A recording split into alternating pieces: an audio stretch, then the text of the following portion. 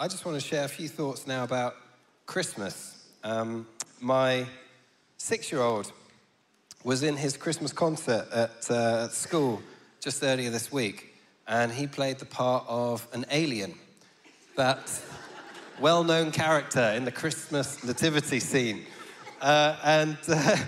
He and a bunch of his fellow aliens, the plot is that they crash-landed on Earth, and they landed at Christmas time, and they were trying to work out why do human beings celebrate Christmas? Now, fortunately, there was a bunch of school children on hand who could explain to them in song what the real meaning of Christmas is. And I remember thinking, gosh, that would be interesting. If an alien crash-landed in our front room, their first question was about why we're celebrating Christmas, but okay. But if that were to happen, and we were to be in a position where we had to try and explain, we didn't have a handy choir of school children available to us, and we had to explain why we celebrate Christmas. Here's what Christmas is all about. Like, where would we begin?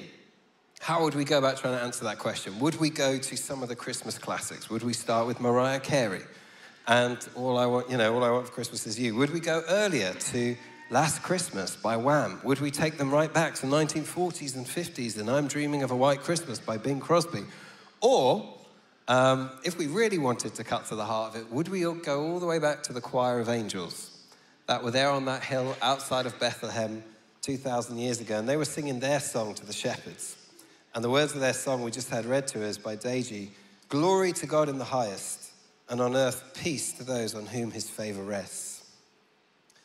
And one of the things that I always find important to remember when we take a journey back from the modern experience of Christmas to what happened at that first Christmas is, as we go from Mariah Carey to the choir of angels, we are in some ways traveling from a Christmas that is a little bit kind of the Christmas card, kind of perfect snowy scene of Christmas, the John Lewis advert Christmas, the Disney Christmas, back to the reality of what that first Christmas was. And whilst I love so much of what we do to celebrate Christmas today, it wasn't a lot like it. Christmas today can be quite glittery, but the first Christmas with Mary and Joseph was gritty in lots of ways. I don't know if you've ever had the experience of driving a woman who is about to give birth to hospital, but I can tell you it's not a very glittery experience. It's terrifying. And Joseph here has to get Mary to Bethlehem. This is like a week-long journey. And they're not driving in a car. At best, she's riding on a donkey for some of the time. At 9 months pregnant, she'll also be walking a fair bit of the way. And, and then when they get there, it's the opposite of glamorous. It's the town is packed because of the census that's been called, so there's no room for them anywhere. This is the equivalent of turning up in a town and the only travel lodge you can find is fully booked and they won't let you in. And I always think, well, there must have been some space somewhere in somebody's house, but they just didn't want to make the room. And part of the reason for that, I think, would be that Mary and Joseph were the opposite of influencers. They were not successful people by the standards of the time. They lived in poverty. They were peasant. Mary was a peasant girl, a teenager who was pregnant outside of marriage at a time when there was a social stigma attached to that. And so in the end, the best they got was somebody saying, well, there's a stable, on the side of my house. If you want, you can use that. That's like turning up at the Travelodge and they say, well, we've got a garage that's attached to the back. If you want, you can go and give birth there between the broken bikes and the tools. And so there's nothing glamorous about it. It's pretty gritty. And actually, the more I think about that, the more I'm drawn to that. Because what I love about it is that this is a story that's real and that has significance not just for the exciting run-up to December the 25th, but after the turkey is eaten and after the presents have been unwrapped, and when we hit January and we look at our bank balance and we consider the heating bills and we look ahead at the weather and it's all very grim, this story has relevance for then as much as it does for now. And if we were to kind of just tell let's say we're back with the alien in the front room, we tell the alien, oh, this is what happened at the first Christmas. the alien might well say to us, why are you celebrating that? That this teenager gave birth to a baby in an ancient equivalent of a garage. Why celebrate? And that's a good question. And it reminds me of something that happened a few Christmases ago for us. In my wife's extended family, we do Secret Santa at Christmas. And Beth always puts a lot of thought and energy into the presents that she buys for people. And so she bought the person she was buying for something amazing. And then the person who was her Secret Santa, who we did find out who it was, gave her a box. And Beth unwraps the wrapping paper from this box. And it's a box of coat hangers. That was the present. And she was just really annoyed. Obviously, you can't let on when you're in the circle because you just have to, this is exactly what I wanted. So you just pretend. But she was really annoyed. I remember we shoved it in the boot, drove home. And then we got home, she just was going to chuck it straight in our black bin before we even walked in the house. And I said, no, don't do that. They're nice coat hangers. It said like velvet coat hangers on the box. So she said, all right. So we just put it in the corner. And I remember a few weeks later, I thought, I'll do a nice thing for her. I'll get these coat hangers out and I'll hang up her clothes. And she wasn't there. So I opened up this box of coat hangers and then there was just all this newspaper inside of it. I thought, that's weird. It's a big box. So I kind of rummaged through the newspaper and then right beneath all this newspaper, I found this beautiful sort of like sculpture of a reindeer, this like golden sculpture with the antlers, and it had all these little holes on the antlers where you could put the candles, and it was about this big. And I remember thinking, thank goodness we didn't chuck that in the bin. And saying to Beth, this is what was in it. And it was just one of those little reminders for me that, we all need to remind sometimes that in unremarkable packaging, in things that on the surface don't look like they're worth a lot, you can find remarkable things. And this is the kind of thing we might need to explain to the alien when we're trying to get them to get what Christmas is all about. We might say, don't be put off by this tattered box. Don't be put off by what looks like something that's not worth a lot, because what happens is if you rummage inside, if you clear away some of the newspaper, the straw and the animals and the stable and the fact that there's no room for them there, if you get that to one side for a moment, you look right, what's nestled right in the heart of the story, what you see is something utterly magnificent. You meet someone incredibly beautiful. And what you find is that the Lord of heaven is born on the earth. And in some ways, if I was trying to explain this to the alien, I think at that point, I would need to pause just to reflect on the wonder of that. And sometimes I've thought, if we were there, maybe we'd wonder at it more. We weren't there to hear the first cry that Jesus made. And we didn't get to see them cut the umbilical cord off his tummy.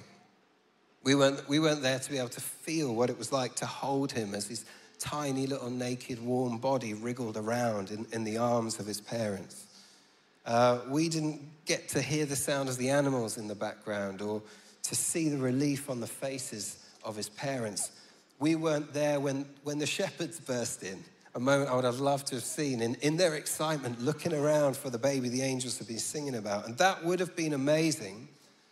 But in some ways, I think the distance between us and that stable, those 2,000 years, they serve not to dull the wonder of what happens in that moment, but if possible, to sharpen it, to give us a new perspective, because we look at that baby with the eyes of history and with the full lenses of the scripture, and what we get to see is that the same being who commanded the stars into existence, stars so big that our planet would fit into them 1,000,000 times over, this same being is born with fingernails so small they're the size of a grain of rice. That the one who has the vision to create the universe, who sees it before it ever exists, he can't open his eyes when he first comes out. That the one who spoke the world into motion didn't learn his first word until he was about 12 months old, if he was a quick learner. That the one who sustains all things is now dependent on his mum for everything. Why celebrate Christmas? Because 2,000 years ago at Christmas, God was born among us. He became one of us. He came close. And for me, one of the things that staggers me about it, even more than just all of that, is the why, is the reason that he would choose to do this. And one of the ways that it helps me process it, it's a bit random, but Mike has a fish pond in his back garden. And occasionally when he's away, he'll get me to go and feed his fish. And let's say that one afternoon, you and I are chatting, and I say, do you know what? I really love Mike's fish. I love his fish so much, I'm seriously thinking about having an operation and becoming a fish. Now, how would you respond if I said that? You would say, Andy, you're crazy. Look at you. You're massive. Aren't you like a huge 5'9"? You're going to give up that massive height to become a tiny little fish? You might say to me, Andy, you've got an incredible memory. You can remember things from 2, sometimes even 3 days ago. You're going to give a memory like that up so you can have this tiny little fish mind that forgets things after a few seconds? What are you thinking? You might say to me, Andy, you've got such freedom at the moment. You can get in your car, you can drive off to exotic locations, Hemel Hempstead, Luton, on a good day, St. Albans. You can go to any of these places and you're going to give that out, that freedom to just swim around in this tiny little pond? What are you thinking, right? And let's say to you, I just said, no, I'm going to do it. And then I just went ahead against all your objections. I had the surgery, I became a fish, and you came to the pond and you had a look there, and there I was swimming around with all the other fish. What would you be thinking as you left that pond? Many, many things, probably. But one of the things that you would definitely think is, you know what, I don't understand why he did it. I've no idea actually how that surgery took place. But what I do know is that when he said, I really love Mike's fish, he was not joking. He really must love those fish a lot. If he's going to give up that to become one, my word, he must love them. The idea of my becoming a fish, I put it to you, is less ridiculous than the idea of the creator of the heavens becoming a tiny baby. And yet he does, not giving up his divinity, but taking on our humanity. He becomes one of us. And the reason is love. Because he doesn't want to love from far away. He doesn't want to love from a distance. And I don't know what sort of pain you have experienced in the last year. I don't have a list of the specifics of the stresses that we've been through, the griefs that have hit us, the tragedies we've had to endure. Nor do I know the fears that you have about the year ahead, the unknown future, the rest of the winter. But it's a scary time to be alive, and it's been an uncertain few years, and sadly it looks like it's going to continue that way for a while longer. I don't know the sort of relationship pain that you have experienced or the physical pain you have been through. But what I do know from this story is that the Lord of light is born into the darkness, that he lives in the darkness, that he himself experiences hardship and grief, fear and pain and rejection. And so when he says to us, I love you and I understand what you're going through and you are not alone, there is a truth in that, not because he understands the theory of pain from afar, but because he has experienced it firsthand in person. He knows what it's like. God comes close. And for ages I thought, you know what? When he becomes Jesus, it's like God puts a disguise on. False beard, dark glasses, you know, God, but you can't spot him. And I've realized actually that whilst in a sense, the majesty is somewhat veiled initially, although it becomes pretty obvious when you look for a little bit. What Jesus is doing is not disguising God, but revealing him to us. He's putting him on display. He's making him known. And what he shows us about what God is like, and I love this, and I never knew this about God until I came to know Jesus, is that God is humble. God is gentle. God is approachable. God is kind.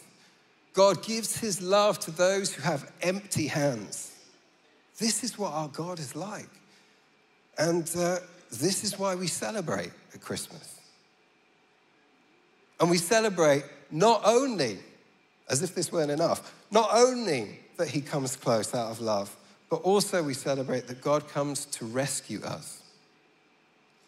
And I've been a Christian for a while, and I feel like the more I've got to know what the good news of Christianity is, the more I've come to understand that it is both brutal and glorious.